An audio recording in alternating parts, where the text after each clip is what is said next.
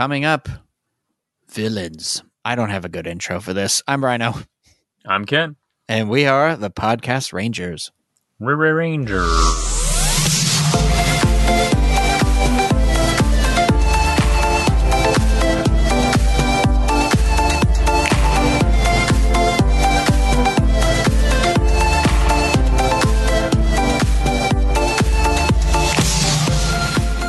Hello, everyone, and welcome to the show. I am your host, Rhino, joined by that other host, Ken. That's me, Ken. Also that hosting. other guy. And together they are those two guys. Anyway, we're going to talk about villains, like some of the best villains, I think. What is it to be a great Power Rangers villain, right? Somewhere along those lines. Your mandate to me was fairly vague, so I made notes, and then less than I think the word was literally villains. Yes. What are we recording today? Villains. You were like, what are we doing today? And I was like, villains. And then, so I made notes, like always, because I'm a fool, and I have not learned my lesson, because 45 minutes before we started recording, you were like, I'm not feeling villains. What else? And then somehow you talked me back around into it. So here we are, villains. So mind you, I also came up with like 3 other ideas, and we are using none of them. Oh no, they're good ideas. We're using them. We'll use them later. I'm writing it down right. Actually, I wrote them down right here. Video games, comics. I'm writing it down. Don't you hear my keys? Beep boop boop beep boop. Imagine you like miming in front of you in the air. Yes, I'm writing down this very important information that you're saying to me to show that I'm listening. I thought that you could see me because I literally was miming the keyboard when I was doing the beep boop boop boop boop, and I was like, "Is there a camera in here?" Well, Ken, you had some great notes that pulled me back around into the villains category. Right. Yeah. So what were you thinking along those lines? Because, sorry, go ahead. Well, so a lot of the things that we talk about when we talk about like the best like seasons, best kind of like story arcs, characters, like because we've talked a lot about good characters as far as the Rangers go. A lot of the times the villains have something to do with that. So my idea was like, okay, well, if we're gonna talk about these villains, is it something where you can speak to villains as being like they have some sort of compelling story? There's a decent character arc for them, or you can understand their point of view, where they're coming from, or you understand their intention, because a lot of the times it's very unclear. We've talked previously about like not understanding what the villain's goal is aside from just being a bad guy. And then aside from that, also like cool designs. What are the aesthetics? All right. As an illustrator, like the things that usually grab me first are how cool do these things look? Would I want a figure of this character like on my shelf? Because when I was younger, I bought good guy figures. I didn't buy a lot of the villain figures when I was younger. Do you regret it now? Nah, because I'm doing that now. Like, okay, so like Ninja Turtles is an example. I would have all the turtles, but was I going to ask my parents to buy me a villain when I didn't really care about like the Shredder? And the Shredder was like, the first version was like that hunched over, like shirtless Shredder. Or I could have a bunch of more turtles. So I always pick more turtles. And now we're getting better figures of these characters, like the Goldar, the Zed, the Rita coming. Oh yeah, beautiful. So with that in mind, the idea of like, what are some of the villains that we appreciate either the storyline from or just cool design aesthetic, and do they fall into one or both of those? Then, so I just have a list of a couple for me, and then kind of like breaking that down, and I'm going to leave you to kind of like, you're probably going to already be thinking of a few, I imagine. No, I was going to say, I think a good one would be like taking a couple of our favorites, you know, that we like when you say it, those are the ones that immediately pop into your head, and figuring out, you know, what it is about them that makes them great. You know, like why are they the ones that when we say, you know, Power Rangers villain, that's the one you think of. And let's start at the beginning, I think, you know. Let's start with just Mighty Morphin. You know, we'll talk about whatever villains come out of this season for that, because I think, you know, anybody in the world, when you say Power Rangers, I think you do think of Rita Repulsa, right? Yeah. Yeah, I mean, there's no question because it was that show hit, and I mean, Like the she first had. shot you're seeing is her coming out of the dumpster, pretty much. Those astronauts like opening the dumpster. I mean, was not that the meme of the beginning of coronavirus too, when they were basically like, after 10,000 years, I'm free. And so it's just one of these things that kind of keeps cycling back around. And she had a very iconic look. You know, you're right. The dumpster, she had the cones, the Madonna cones, you know, the hair, the fact that she had that magic wand, the voice, she had a lot going for her. Mm-hmm. I think what was also great about her is that it was this sense of like scary. You know what I mean? Like think about it in like if you boil it down to the basic terms of like what children see and when they see a villain. And I think that she was a witch, you know, I think she was a witch, you know? And so you think, but that's like, a sort of like a primeval archetype villain. You grow up reading like scary tales about witches. You know what I mean? And it was, so again, you break it down to Power Rangers being like science versus, you know, witchcraft, all these sort of like competing things, you know, the dinosaurs, you add in magic, you add in all this stuff. Like it's a little bit of all those things that you're like, yeah, kids love that, you know, adults love that. Everybody loves that. Like, but it was just something about Barbara Goodson's voice too, as Rita. I think that was so immediate. Like it pulled you in right away. Like just the second she comes out of that dumpster, you're like, I'm kind of hooked a little bit. Mm-hmm. It's like a very guttural, but almost like trying to understand how someone can do that with their voice. Like, yeah, you as a child, you're just like, oh man, their throat must be bleeding. Like, yeah. I just think too, she had a lot of really great taglines too. You know, it came out of repetition, but it was also like the magic wand, make my monster grow. Like the headache, I've got such a headache. And I also loved how they would kind of adapt, you know, because this is back, you know, she is one of the, not often do they do a face character of the source material. Do they dub over an American with in English? Right.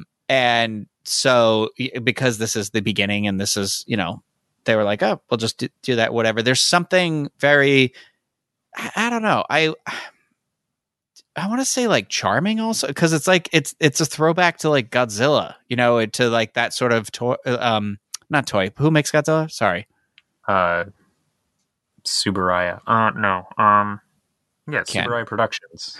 It's just a whole like, you know, Power Rangers it has that Godzilla feel to it too, obviously because of the Dragon Sword and the dinosaurs and all that sort of stuff. Big monsters, city, all that sort of stuff. That there's isn't the term Tokusatsu or something like that? Yeah, that doesn't that refer to it being like big monster, the monsters? Toho, sorry.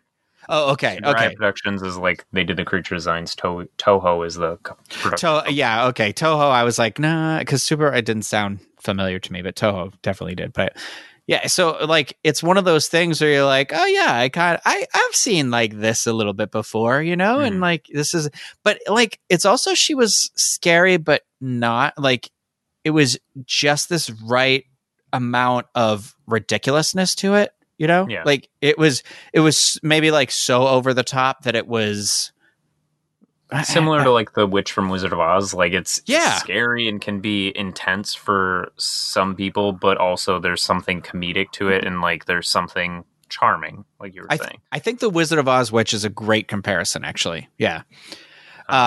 She also does the bicycle scene. Right? She does. Now that you said that. Yeah. And I mean the witch had the she didn't have the wand, but she had the broom, right? With like the, you know, when she sets it on fire, it was kind of, she always carried it kind of similarly. That's interesting. Yeah. I mean, to bounce off that, like the other things, like Zed is one I have on my list as like a runner up, but well, let's wait for Zed, just because I know that you also have appreciation for like.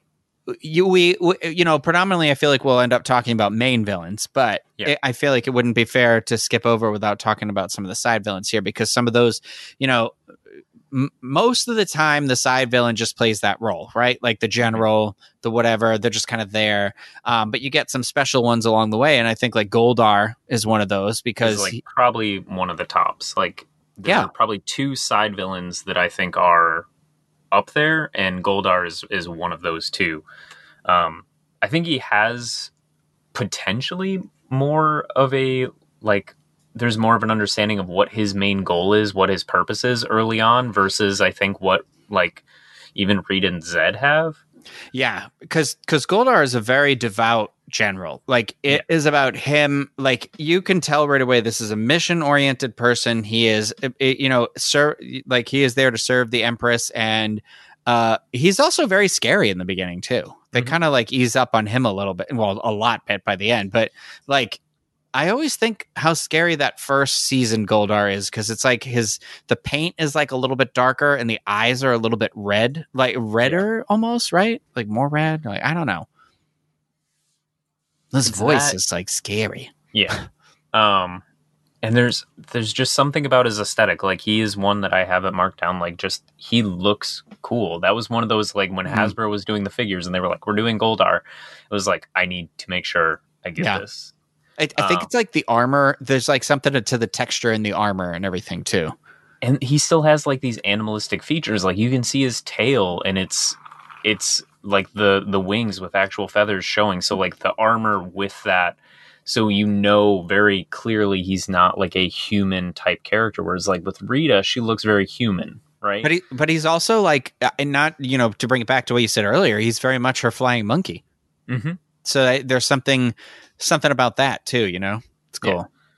Yeah. And I think they've done some justice with him later on in the comic books, like diving into his kind of like story and kind of like his role as things, like using him also as someone to team up with the Rangers in certain comics.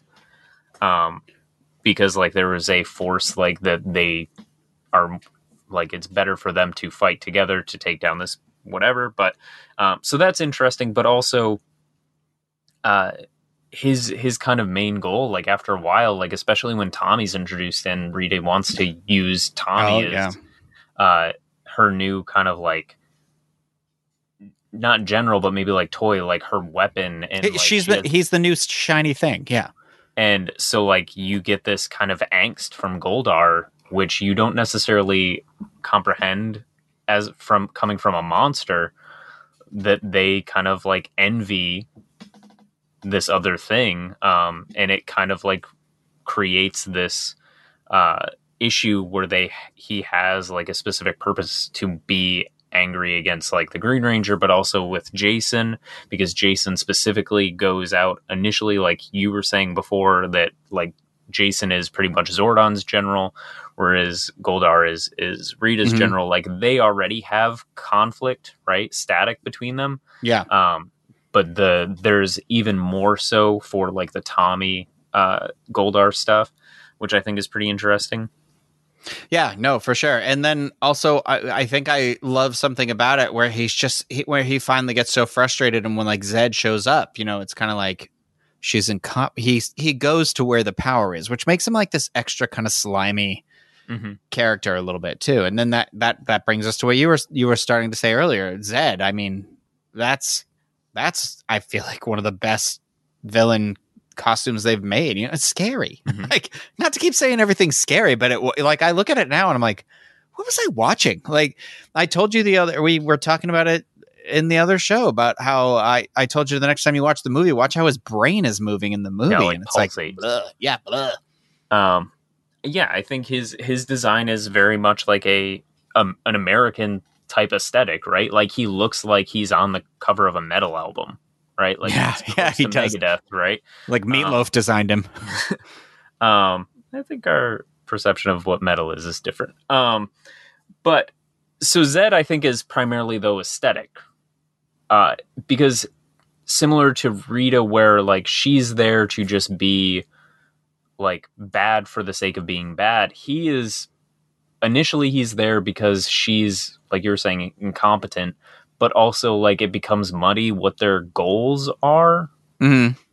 And I think that's potentially a disservice to what he could have been because he looks so cool or terrifying.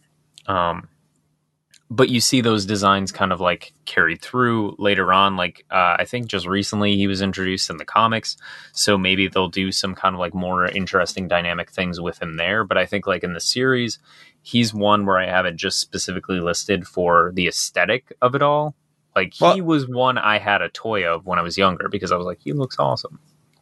Yeah, I mean, it was like Rita always had this. We always had this feeling that it was revenge, right? It was always like she was kind of picking up where she had left off, right? Mm-hmm. Like it was this thing between her and Zordon, and she had lost and banished, and she had in that banishment, she had used her powers against him to turn, to get him trapped into that. Into the into the tube, into the interdimensional being, turn him into that, and then he banished her into the dumpster, and so it was this whole thing where it was like picking right back up. So you're like, all right, this is like baggage. She's got something going on. She wants to destroy this planet. It's she's kind of straightforward. When Zed comes in, you're like, oh, okay. So she was kind of working for Zed, but then you're like, all right, well, what's Zed's motive? Like you said, and he's just kind of picking up where he left off. And it's okay. It's fine in the beginning because he's so menacing. In the beginning, he's very like he's doing what she was doing, but doing it like to another degree. Like upping the putties, and it's just his voice too. Robert Axelrod as the voice of Zed is just a very it's immediately iconic too. Like I remember the TV guides that came out when I was in like fourth grade or something like that, and like Zed was on the cover of TV Guide and being like, this is gonna be scary." Like. My mom's like, "You're not watching that." And I remember like racing home after baseball practice to watch it because it was that prime time, the 3 episodes that were in prime time. Mm-hmm. And like, I don't know why Fox was like, this is a great idea. We'll put Power Rangers on and X-Files will be on immediately afterwards. So whatever kid is watching this through, the X-Files is just going to start playing where someone gets murdered in the first 5 seconds. So yep, I remember the alligator, the guy in the pool, and the alligator comes in like the alligator man or whatever. And I was like, oh no, why did I keep watching? Like, but it's just there's something very people always say, oh, it's very 90s, it's all very 90s, and I'm like, I think the second season is more 90s than the first season. I don't know if it's just like it was like the budget went up or something, and they were like, okay, puff everyone's hair up, get everyone an ear piercing, get this guy in his metal Speedo. Why are these kids still wearing sleeves? Get them off. No, that was the movie budget. That was movie budget. Yeah. So yeah, plaid. I imagine the executive out there was like, "Oh, we're upping the budget again. Remove the sleeves, everyone." Aisha, if you want, initiating the sleeve protocol. Yeah, and she was like, "No, I want to keep the sleeves." And they're like, "All right, well, then you get the short shorts. Like you get one or the other." Sleeves. Yeah. So. No, I think he's great, but I do agree with you. It's never like clear other than just like domination and destruction that he has anything beyond that. Mm-hmm. We don't even get that until it wasn't until In Space when you realize like In Space was the one that was like, all right, well, we're going to kind of retrofit everything and say like it's this monarch of evil. Everyone is reporting to Dark Spectre, and it was Dark Spectre that like sent. That originally started all of this, and Zed was basically like, reporting to him more or less or everything. But don't get me wrong, I love Zed. I love for everything you said, the aesthetic, all that stuff. But I feel like I oftentimes think of it, but do you ever think of like Master Vile? He's not on the show very much, but I still think that his a couple of episodes where he has that like, oh gosh, I can't remember the name of the monster. It's like something like Gobbler or something. That sounds like a turkey monster, but I'm sure there was one of those in the early seasons. I remember his episodes being very dark because remember that's when he captured the Falcon Zord, and they had like it turned into a falcon, and they kept it in a cage in the palace or whatever. I remember his episodes being scary, but I feel like Rito. Come on, right? Rito? We're not going to talk about Rito? He destroyed the swords. Yes. So like you bring up like reasons why he is evil. Like, aside from like he becomes kind of a joke later on, but like when he's introduced, like he is very much a menacing character. But Well, if we're going to talk, he still is a humorous character, but he's more competent when he's introduced. He becomes very bumbling. The same with Goldar. It becomes a buddy cop thing with them. Do you assume that like when he's introduced, he's supposed to be like we talked about, like Ivan Ooze, where he's like that very much like Robert Englund, Freddy Krueger sort of thing? Yeah, like very over the top. Like he enjoys what he's doing. And he loves destruction, and he's like, "This is my jam. I love to destroy things, and I'm here because my sister's here." And basically, I think his thing is that he doesn't really need a purpose other than destruction. So I think that's kind of why he's there. He's just there to be like, yes. I think Rito is one of the best additions to their roster of villains. He also does look like a metal cover. Well, I mean, it's half camo skeleton, so yeah, right. Like, I mean, I do also really enjoy him and Goldar. Like later on when they have their memory wiped and it's so. If you could be like, oh, well, what did they get up to? And you're like, oh, well, they were maids for Bulk and Skull, and you'd be like, I'm sorry, what? You'd be like, no, that's not even the stupidest storyline that's going to happen, because don't you worry, they're gonna soon. Bulk and Skull are going to turn into monkeys. Someone's going to have to take care of those monkeys. So it just kept going. But anyway, we can move beyond Mighty Morphin. What's another one you've got? So there's one that I have that's tied into Mighty Morphin, but I think it might be a bigger conversation piece. So maybe we move on to, because I don't have a ton aside from, I think I have, hang on. I've got a couple. I have two from one season and then one that is kind of like an overarching thing. So Well, I got a couple favorite. I got like two more that I enjoy from the Zordon era. Okay, which are basically the right. Like I didn't dislike the Machine Empire. I think their aesthetic was like you talked about earlier. The aesthetic, like I think their aesthetic was perfect for that season. You know, it all fit very well. I think the voices were great. I love that it was like this rich family kind of a sort of a thing. You know, it was cool. And I liked how it was broken up with like Louis Kaboom when he showed up and all that stuff. But I think that like, even though I think Turbo is one of the weakest points in the franchise, not the weakest, because I mean, come on, Megaforce, but like, it's not my favorite, but I think what pulled it through a little bit, what makes it interesting is I think that Divatox is one of we talked about it before. I think it's like, she's great because she's so over the top. Yeah. And it's, I don't even know what it is. Like, I don't really like the generals or anything, even though Elgar stuck around for 2 seasons. You know, like Porthos is like, what, a giant like marshmallow with a porthole in his face? I hate that. And then Rygog is like, but it's all very like weird and like, what are they? I don't really get it.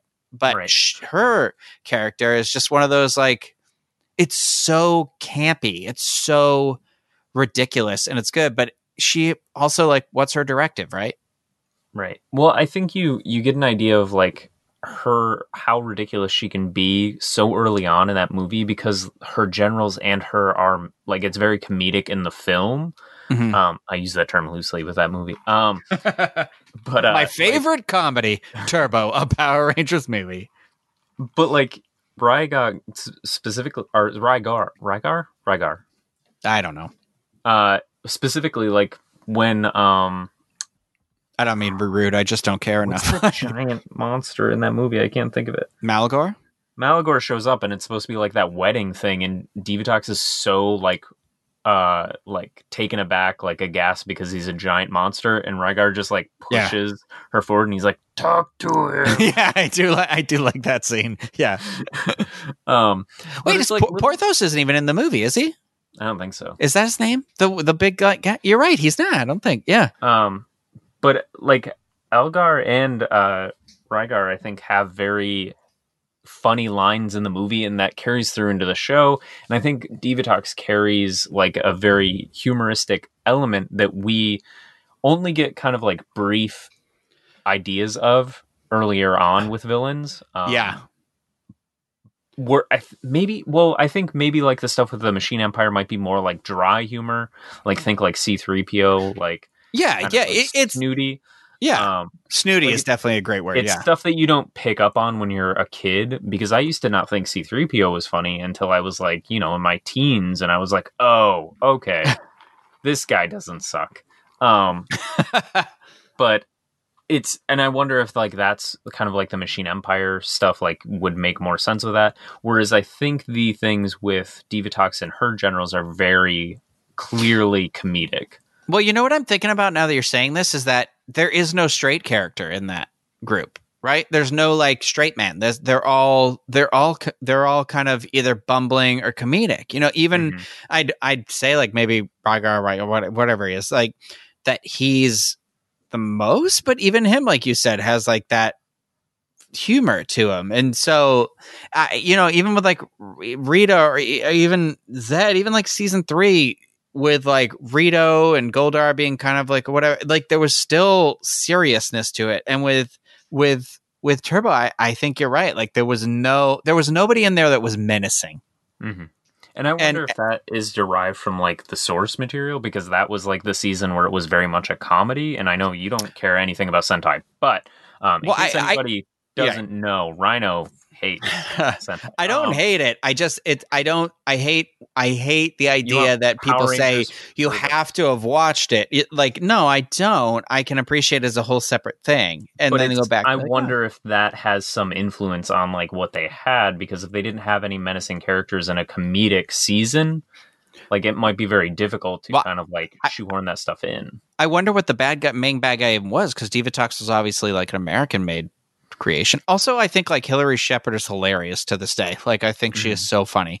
But I also love it because I think it led directly into one of my favorite villains, aesthetic and everything, is Astronema and In Space. I don't know if you have her on your list.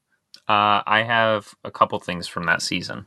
Well, because I think Astronema, everything, like I don't know why Elgar is there, but for some reason he's a carryover. But he worked. I'm not saying I didn't dislike him, but I remember even being a kid being like, why? But she's so like snarky, like B-movie sci-fi villain, but just so great at it. And the fact that she had all those wigs where she had different hair all the time, and then you get like in the beginning she was just pure like sassy evil. But then you get like more of that story as you start peeling back the layers, that you're like, wow, this is the first time that we've ever seen a villain that really has a story like this, that it goes, deeper, where she isn't, she was taken as a child and turned into this villain. But then I also love that story between her and Ecliptor, where like he basically raised her, and yes, he was created, so he is an evil made being, but he still feels love because he loves her. So there's like that extra layer. Is something interesting there. It's all very, like Wally with the plant. It's all there's a little seed of good in everything. I mean, so the other Ecliptor is one of the few I have on my list. I know you love that design. Who doesn't love it? Because of that design specifically. That was like Ken, one of those... can you even imagine if we get a freaking lightning collection of that figure? Oh, shut up. I don't want to jinx it, but that would not be amazing. He could have his cape and everything, because he didn't really have that cape, just that like often. The original ones. But he has like a stupid like action feature, and I don't want it. No. But that design, and that was like one of those toys where I was like kind of like almost out of Power Rangers, and I wasn't really spending money on it. And I also wasn't buying bad guy characters, but that was one where I was like, he looks pretty cool. But I also think like what you're talking about, especially with the Astronema stuff, like he has a fairly compelling story, right? He has a purpose. He has goals. However unclear they are initially, like as they develop over the course of that season, you're able to understand like his viewpoint. You're like, oh, this is kind of heartbreaking if we ignore the Power Ranger stuff, right? Like just take it as face value for Andros and Corone, like as two children, and then what he goes through to essentially create Astronema, and like how he feels, how invested he is in her, but also knowing what he goes through, like, and regret that he might feel, even though he was this kind of like monster figure. I think regret is like the a great word for him, because you really, I feel like there's a heaviness to that, because he helps her in the middle of the season get out. He knows what's happening, and it's like what you said, like he has that regret to it. But then even after his reprogramming, it's still, I think about that scene when Andros kills her on the ship, whatever it's called, her base. And it's just like, when he like is trying to hold her, and you're like, oh my God, like who has more right to hold her, the brother or the father, And it's just one of those things where I'd argue like he does, because he raised her, and he always watched out for her and made sure that she was okay, even though they're just destroying people in the universe and whatever, but it's fine. Whatever. Yeah. It's love, Ken. Love is love is love is love. I got it. I got it. Yeah. Credit card? You got it. I think both. There's something about the two of them too that work so well together. Like there's something about that. It's like, because that palace was that kind of like half in neon, half like reality, half, I don't know what it was. Where it had the like neon lines. It's like a geometric, like, yeah, illustrative thing. Like think of like old video games, like, yeah. Geometric is the word I was looking for, but it was, and then him and then her, but you're just like, this is a power couple. Like, I didn't need anything else. And then I also feel like they had the best foot soldiers in that season too, with the Quantrons. Like it all worked so well. And then, but who do you have after this? So give me another one. It doesn't have to be in order. Just give me another one. Well, so Psycho Rangers are on this list from this season. This season was firing on all cylinders. Come on.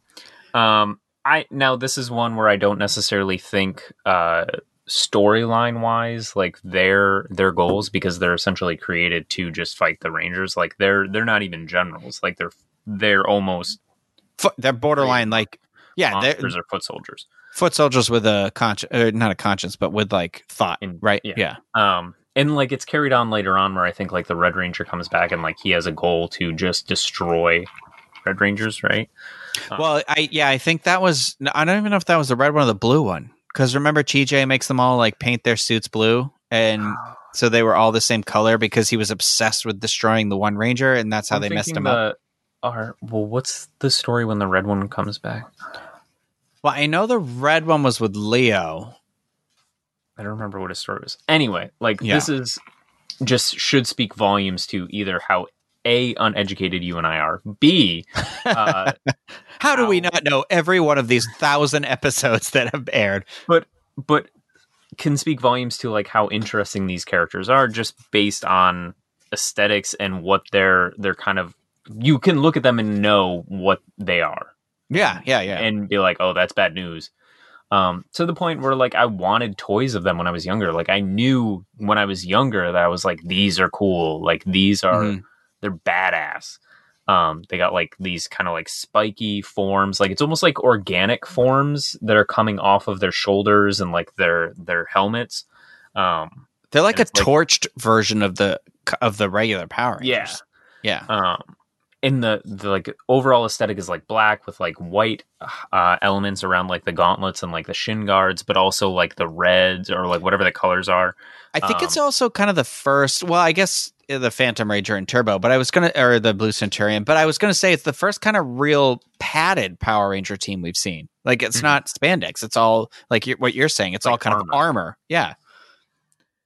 You know what I like too about them is that I want to say this is the first time, other than it just being one episode off, where it's a Power Rangers, a copy, quote unquote, a copycat Power Rangers team but they're like fully fledged. They're not copies of the original, right? Because they're not Andros, TJ, Cassie, Ashley. They're not them.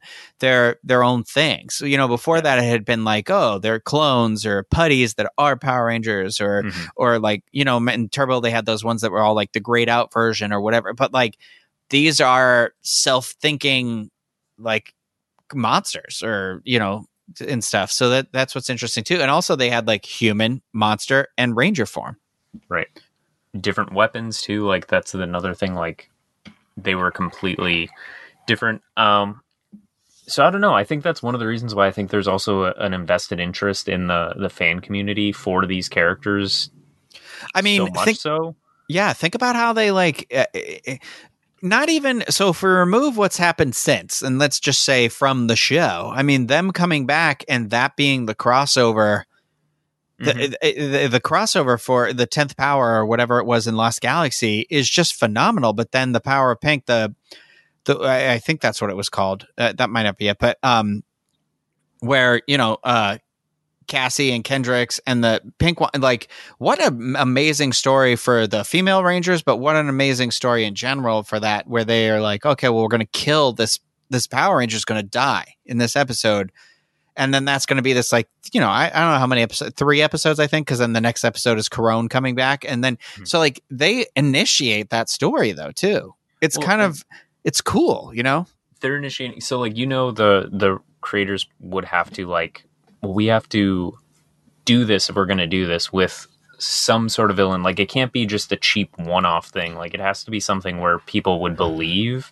I'm sorry. I'm going to stop you right there, because if you'll recall back to another episode we did, Once a Ranger, we had ourselves a one-off villain who brought a team together. I apologize. I'll see myself out. But anyway, no, I think it's like that ingrained them. But then, the stuff in the comic books with like adding another color and then like them being like rooting way back into the Power Rangers history. I think that's genius, Yeah. Don't they have their own, they had their own original graphic novel, right? Yeah, I believe it's the Path of Psycho. Is that what it's called? What's it called? But I don't think The Psychopath, which I only realized was a play on the word psychopath moments ago. But still, you have finished, right? I know. I don't know why. And you keep saying because it's garbage, but I haven't disliked what I've read so far, but I'm literally right in the middle of it. And it was just one of those things, like I put it down and now I'm going to have to start reading it again because it's been long enough. It's not even like garbage to the point where it's just like, oh, this is all terrible. It's just like, there's so many good Power Ranger comics now. Like, what a time to be alive. But also, what a time to be alive. And then we have because I'm hoping Time Force, the Sins of the Future, or I forget what it was really called, the Time Force graphic novel that's coming out later this year. I can't wait for that. I hope that's on the lines of like Soul of the Dragon, something where it takes like kind of that, like, let's give it a hoof, like that. And I also hope that gives us a pink Time Force Ranger. That would be wonderful. I feel like that will be on the horizon, but whatever. Do you have another one before I end with mine? Oh, you only have one more? Yeah. Is yours a dinosaur? Like a literal dinosaur? Okay, well, so I actually I just want to say I do actually really enjoy raptors.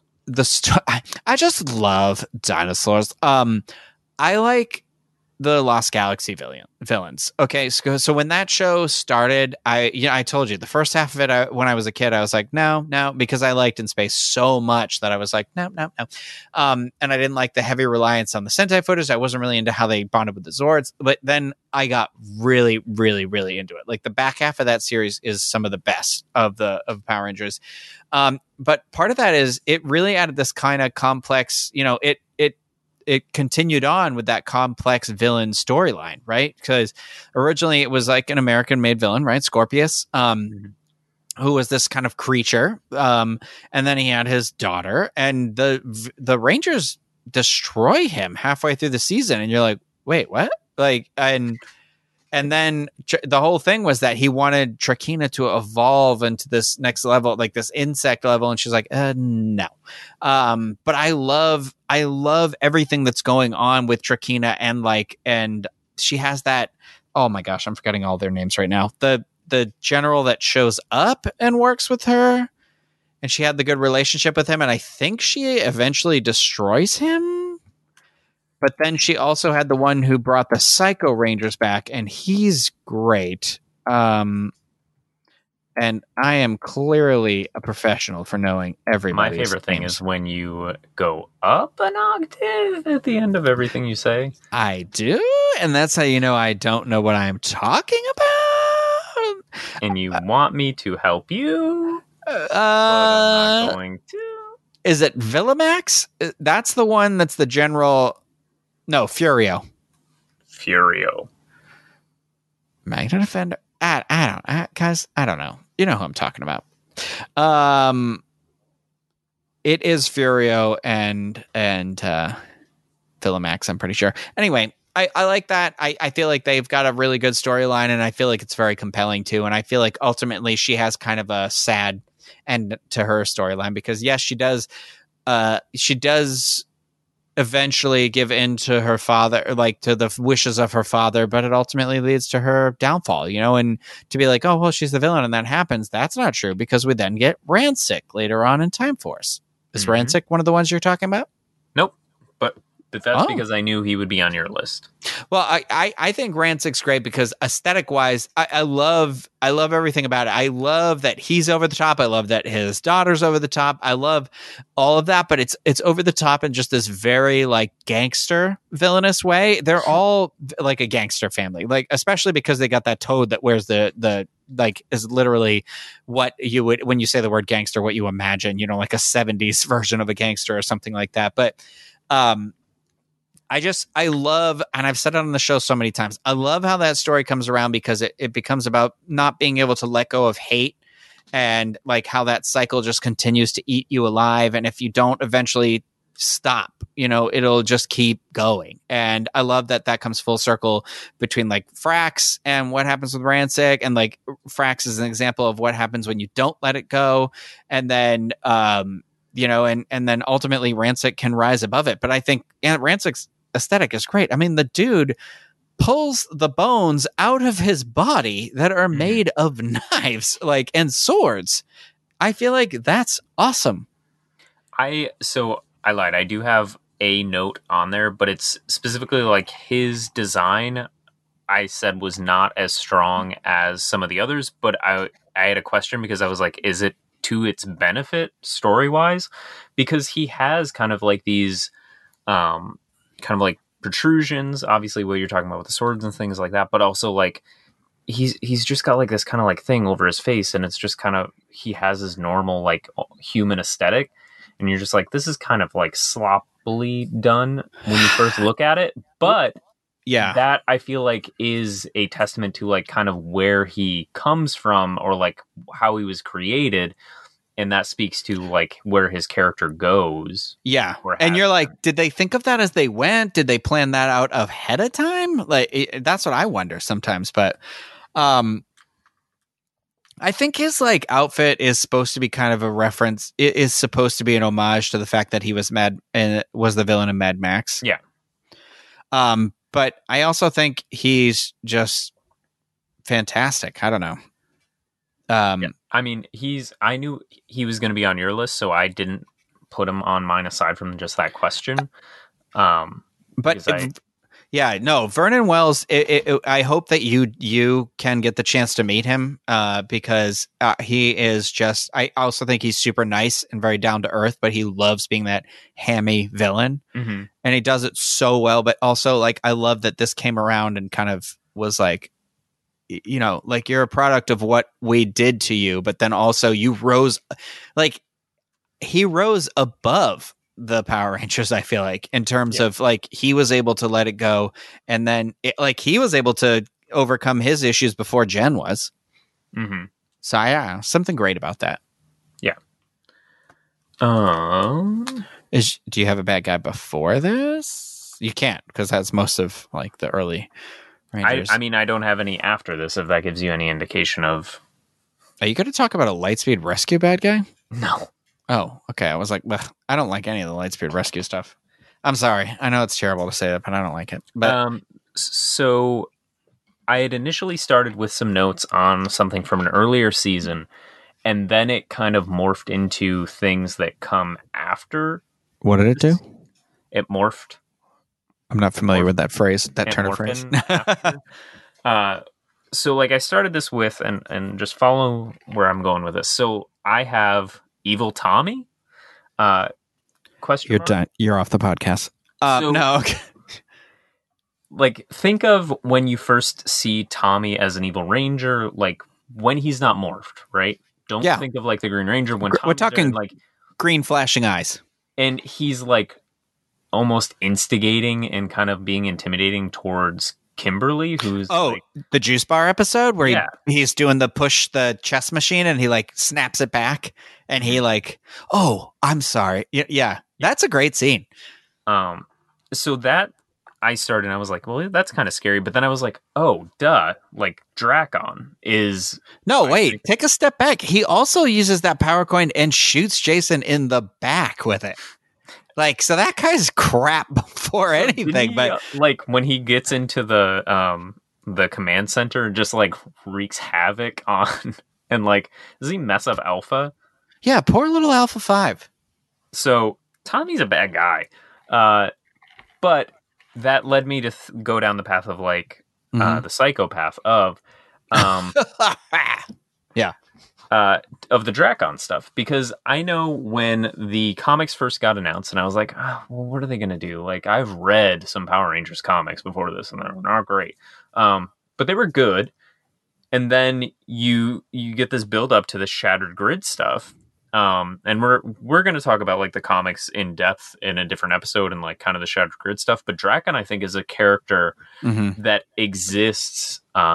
If you're unfamiliar, it's like an evil version. Like if Tommy never reformed with the Rangers, and he kind of like, goes full bad, right, and kills a bunch of other generals and Rangers and things like that, and it essentially creates this dystopian alternate reality, right? Yeah. But it's the most evil version of Tommy. I mean, he snaps the head off of Saba. That's like psychotic, right? And like you get clues to like these horrific things that he has done that you don't see, but you just see like the ramifications for this. Like this world is essentially destroyed, and you have these survivors who are there who are just like, oh yeah, this person so and so, and like the Rangers that you have experiencing this, Billy and Tommy. Tommy is like almost shell shocked by the time he's done, because he's like, I cannot let this happen. It's me. So I think there's like a really interesting dichotomy between like a character that from being like this icon of the franchise, but also being potentially could be the most heinous evil that is in the franchise, because Shattered Grid is about him going to these different realities, different like points in time, and like killing and stealing powers from other Rangers, right? Yeah. Oh no. Yeah.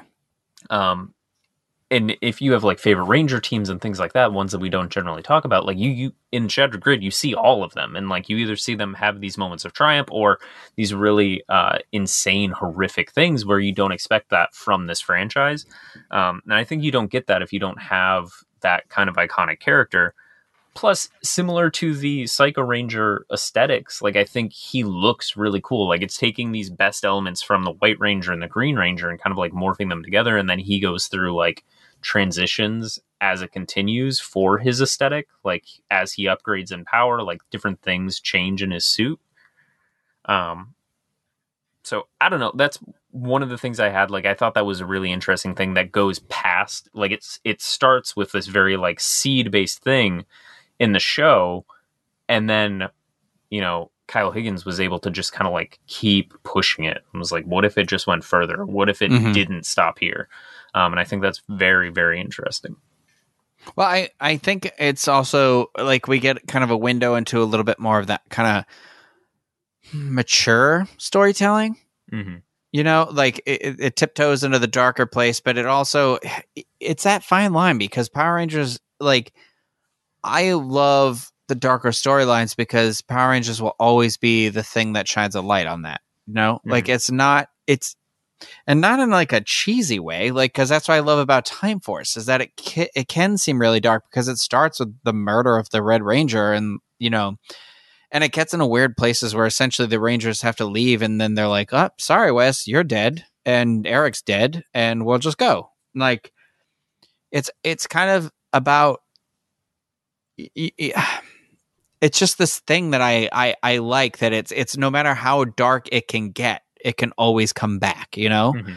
And I think that's what sometimes is missed. That's why, do you remember that fan film that came out a couple years ago, that Power Rangers? And it, like, I liked the idea of it, but one of the things I really hated was that the Power Rangers had guns in it at one point, and I was like, the Power Rangers would never use guns. That's not what they are, you know. And like, it's not, even when they were military, it still wasn't, it's not guns. They're not here to like kill anything, you know, like destroy, stop, whatever, that's a thing. But it's like, I loved the aesthetic of what they were going through, and I loved the deep dive into the mythology of Power Rangers. And obviously, who didn't love James Van Der Beek as Rocky and Katie Sackhoff as Kimberly? But it was like, it was like, okay, that's the right idea, but you're missing a little bit of that ideology within it. And it doesn't have to be cheesy about it, but it just has to. It's the same way where, like, you know, the Captain America. It's like he's, you know, in the Avengers and all that. And however dark the Avengers movie gets, you still have, I always think like Captain America is kind of that beacon of light, even though he's not my favorite, but he's still kind of that thing that shines, that, you know, he's the moral compass, you know, and stuff. And I don't know. So that's what I love about the comic books. It gives it that little bit of a breathing room to kind of explore a lot more of those things that you can't always do. But to say that the Power Rangers, the show, is limited because it's a children's show is foolish too, because they've done more than their fair. Still, like, I think it's always about hope. And so I feel like sometimes it's not about anything anymore. It's just episodes that don't mean anything sometimes. Not to be rude. I mean, I do enjoy Beast Morphers, so I'm not knocking that. But I think, like, I don't think that, you know, like Megaforce, or I don't think a lot of the Nickelodeon shows are really understanding that. I think they're just trying to repeat a pattern, so it just comes off very hollow without having its own message and purpose or whatever. It's lacking a soul. Yeah, exactly. But is it because Megaforce had that soul at the end? What's this voice I'm using? Okay. Anyway, I want to say that I really liked Mesogog as a villain from Dino Thunder. I like, you talked about aesthetic and stuff like that. I think he's great. I love that it's like a dinosaur that's kind of a bad guy, but then I love that it's like a Jekyll and Hyde situation with Anton Mercer and him, and I love that they kind of like know about each other too, but also like eventually they split.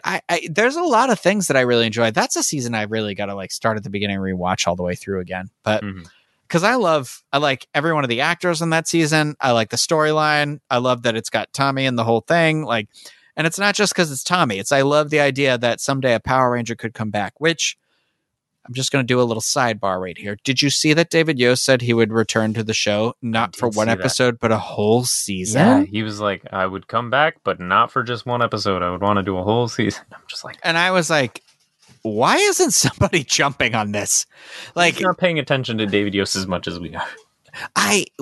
He's gotten invited back before. So that's why I'm like, you know, and whatever, I just feel like that would be great. Like, he would be great to come back, even if he doesn't suit up like Tommy did in Dino Thunder. But if he did, where he's like their mentor or something like that, I think that would be awesome. Do you think they would make it so like he would be like, oh yeah, I got a divorce on Aquitar? Well, I was just thinking, like, what if he comes from Aquitar and like has to help them, and he's like, I just came here from Aquitar, and they're like, what about your lady friend? And she's like, fish only live for 5 years. I don't know, something dramatic like that. But I know fish probably live longer than that, but or less than that. I don't know how long fish live. Wow, something I know I have to look up later. No, but like I think Mesogog's a really good villain. I'm trying to think of ones like maybe later. I think other ones have been good. Well, like, I love about RPM is how Venjix is like this virus, and I love that there are different levels of villains in that. So it's not like it's not like you have this one villain, which it does kind of start in the idea where it's like that's the virus and the whatever, but I love that it's like you have to get through it. It's almost like a video game aspect to it, you know, where you have to get to the final boss and stuff like that. And it's interesting, but I feel like Mesogog needed a mention because I really enjoy his, like, I just love how he's like so breathy when he talks. Well, that's why when you were like, "Is he a dinosaur?" When you were asking me what my last one was, and I was like literally, and I was like, "Because Magog is a dinosaur." Yeah. No, I like his look and his like. I think the stuff with his son is like Mercer's son is interesting. Like as I love that he's like adopted. mm-hmm. He's just like, yeah, I've got this son, Trent Fernandez, and you're like, what? I'm sorry. I'm sorry. You just randomly adopted I'm a kid, single but parent. Also, I care about the well-being of children who are not really my own. I just wanted to father and mentor a person. Yeah, I just one day was like, you know what I wanted? A kid, secretary, make it happen. Like, no, but I get back from lunch. I want a baby. Yeah, I like that, but I like because then also Trent kind of goes through that same issue. He's having that pull between the light and the dark, and it's good. I mean, and like I'm not saying that's where it ended. You know, other people can like. I enjoy the complicated nature of the villains in Mystic Force. Right, everybody's vying for power. Everybody's got a whole nother story. But then I think about like seasons that aren't as good, like Megaforce does not have a clear. It's all very like bland, right? Mm-hmm.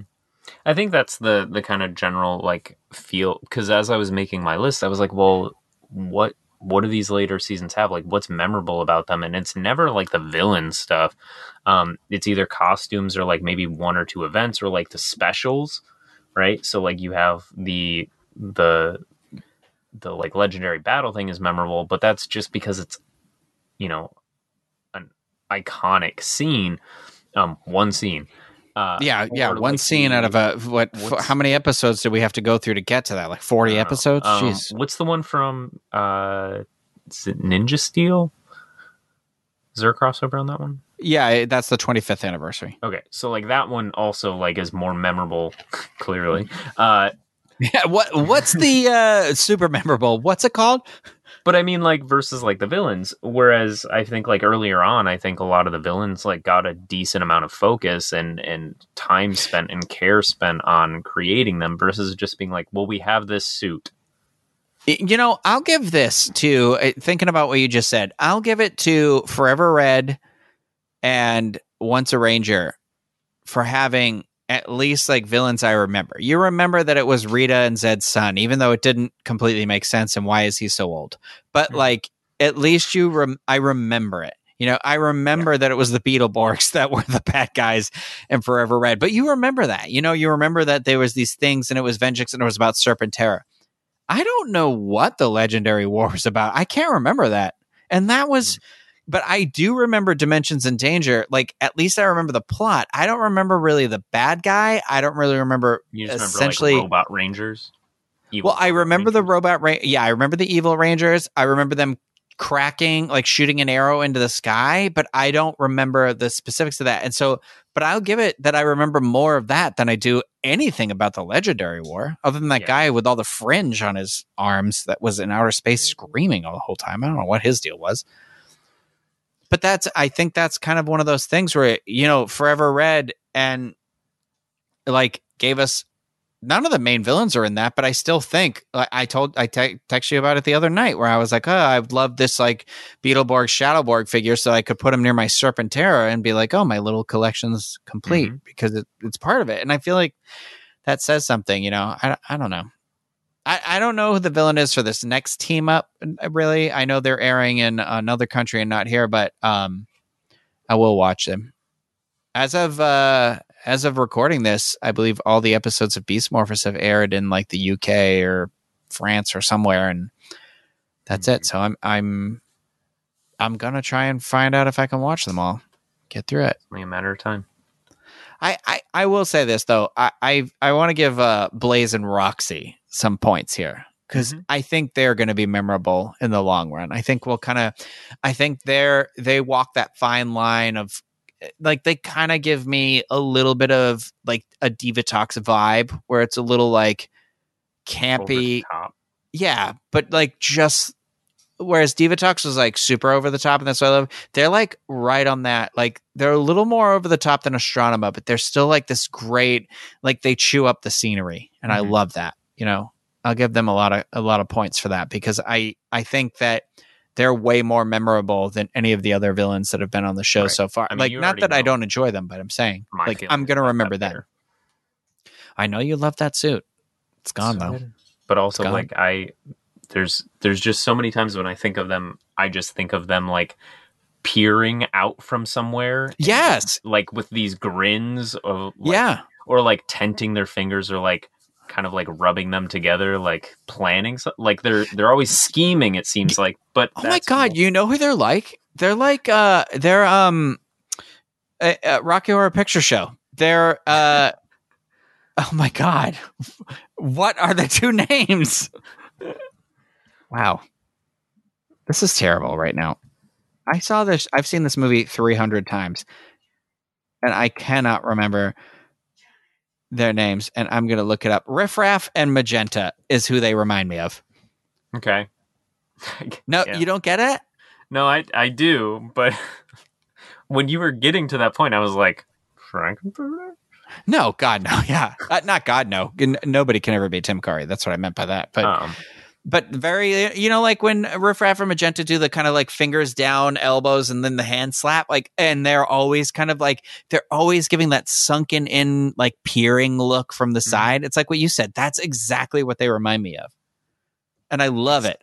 It's interesting that it's changed from like I always like the Blaze aesthetic for just the suit, but now when I think about it, I don't think about the suit so much as like just those two actors. Yeah. Which I think says something also to kind of like those two individuals, and kind of like what they're given. And I know we've talked previously about like not knowing what they're going to get to do with this kind of like second season here. But at least I'm hopeful that they're going to get to do something interesting with their two characters. Yeah. Yeah, well, I mean, we'll see. Only time will tell, I guess. I hope there's some sort of like culmination of that storyline or something. So, yeah, I feel like I don't even know how long this has been going on now, but like the finales have really kind of fell flat for a while. Yeah. Like the finale used to be wow, that was so good, and I haven't felt that way in a long time. So what if Blaze and Roxy don't leave at the end of this season and they go on to another season as villains? I mean, I love that idea, first of all, because happen. Yeah, that's what I want to say. I don't think it'll happen, but imagine if it could be that thing where like how Elgar was Astronema's second, right? Mm-hmm. And, or Bulk and Skull kind of carried through sometimes. I'd love to start seeing some of that a little bit more. Like, don't get me wrong. I do love when a Power Ranger season, that's where Power Rangers found its legs, was really making it very unique and individualized storylines. But if they're going to keep making these throwbacks, like, why not just have some characters? And I don't know how many times I'm going to have to ask for this. For the love of God, can we just get at least one actor from a previous show to just be in the whole new season? Just like one. Videos? Yeah, Jay Videos. Come on. He already said he would do it. Like, come on. Give us something. Give us give us a team of all the I don't even care if they're all Nickelodeon Rangers. Just give us something where it's like, oh, cool. At least they tried that, before it was all over. I don't want it to end and then be like, oh, we never got that season that would have been all former Rangers being a whole Ranger team. And then we'll just have to watch that one episode that was so not great that we have to be like, eh. But it was like okay because at least we got to see Adam. Mm-hmm. I don't know. It has its pros and cons. I don't know. So I feel like I also want to mention Lothor. Like, I don't dislike Lothor. I think what was great about the Ninja Storm villain was that it was also comedic, but it was also like they broke that fourth wall so many times that I thought was great because it was the first time they really kind of made fun of the formula. They made fun of themselves. Like I used to love when he'd be like, what do you think I'm going to do now? And then they would make the monster grow. Mm-hmm. Or like something would happen. He'd be like, didn't see that coming. And you'd be like, almost to the point where I was like, enough is enough. Enough is enough. I know what you're doing. Yeah, I would agree. I think like when the show or like when those characters can kind of embrace the camp, but also like not treat it like it's just like a stupid kid show. Yeah. I think is interesting. I think the two side characters were good in that season for that. The two like nieces he had, and then one of them ended up being the reporter on Dino Thunder. And I think they were good. I think that's a really good thing. There's that fine line between like that camp where not being like, oh, it's over the top and goofy, which I like the people that play the goofy sidekicks on Beast Morphers, but I hate that humor. Mm-hmm. Like, it's like, I like them, but I feel terrible because it's just like, they're trying to make them like, they're not all slapstick has to be from morons. It can be from funny just situations. That's the beauty of it. I don't know. Speaking into a void. It really is. So, well, there you have it. There are some of our favorite villains. There's what were the things that you said that make up the best thing about a villain? Compelling story, easily understandable, like goals or kind of like what they're doing. Cool designs, aesthetics, things like that. Yeah. So if you have any of those that you feel like we missed and you have an argument for, we'd love to hear it. Let us know. You can send an email to podcastrangers@gmail.com, or you can get in touch with us on Twitter or Instagram or anywhere. It's all the same, Podcast Rangers. And we want to hear from you. Tell us your thoughts, some of your favorites, any of the ones that we touched on, any of that stuff. But thank you, Ken, for convincing me to circle back around and have this conversation. Hey, no problem. Glad I took notes again. I am so happy for you, the note taker. I mean, not I'm happy for you. That came off really sarcastic. I am very grateful for you is what I really meant when I said the word happy. Yeah. And Ken has resigned. Enjoy your other next host. Yeah. The reality of this whole thing is that Ken is really the one who pushed for this. So it really, anybody who thinks that I'm the one to thank, it's really Ken. So it's all Ken. Ken. Welcome to our podcast next week called Ken. Thank you, everyone out there, for listening. And we will be back again with another episode of the Podcast Rangers.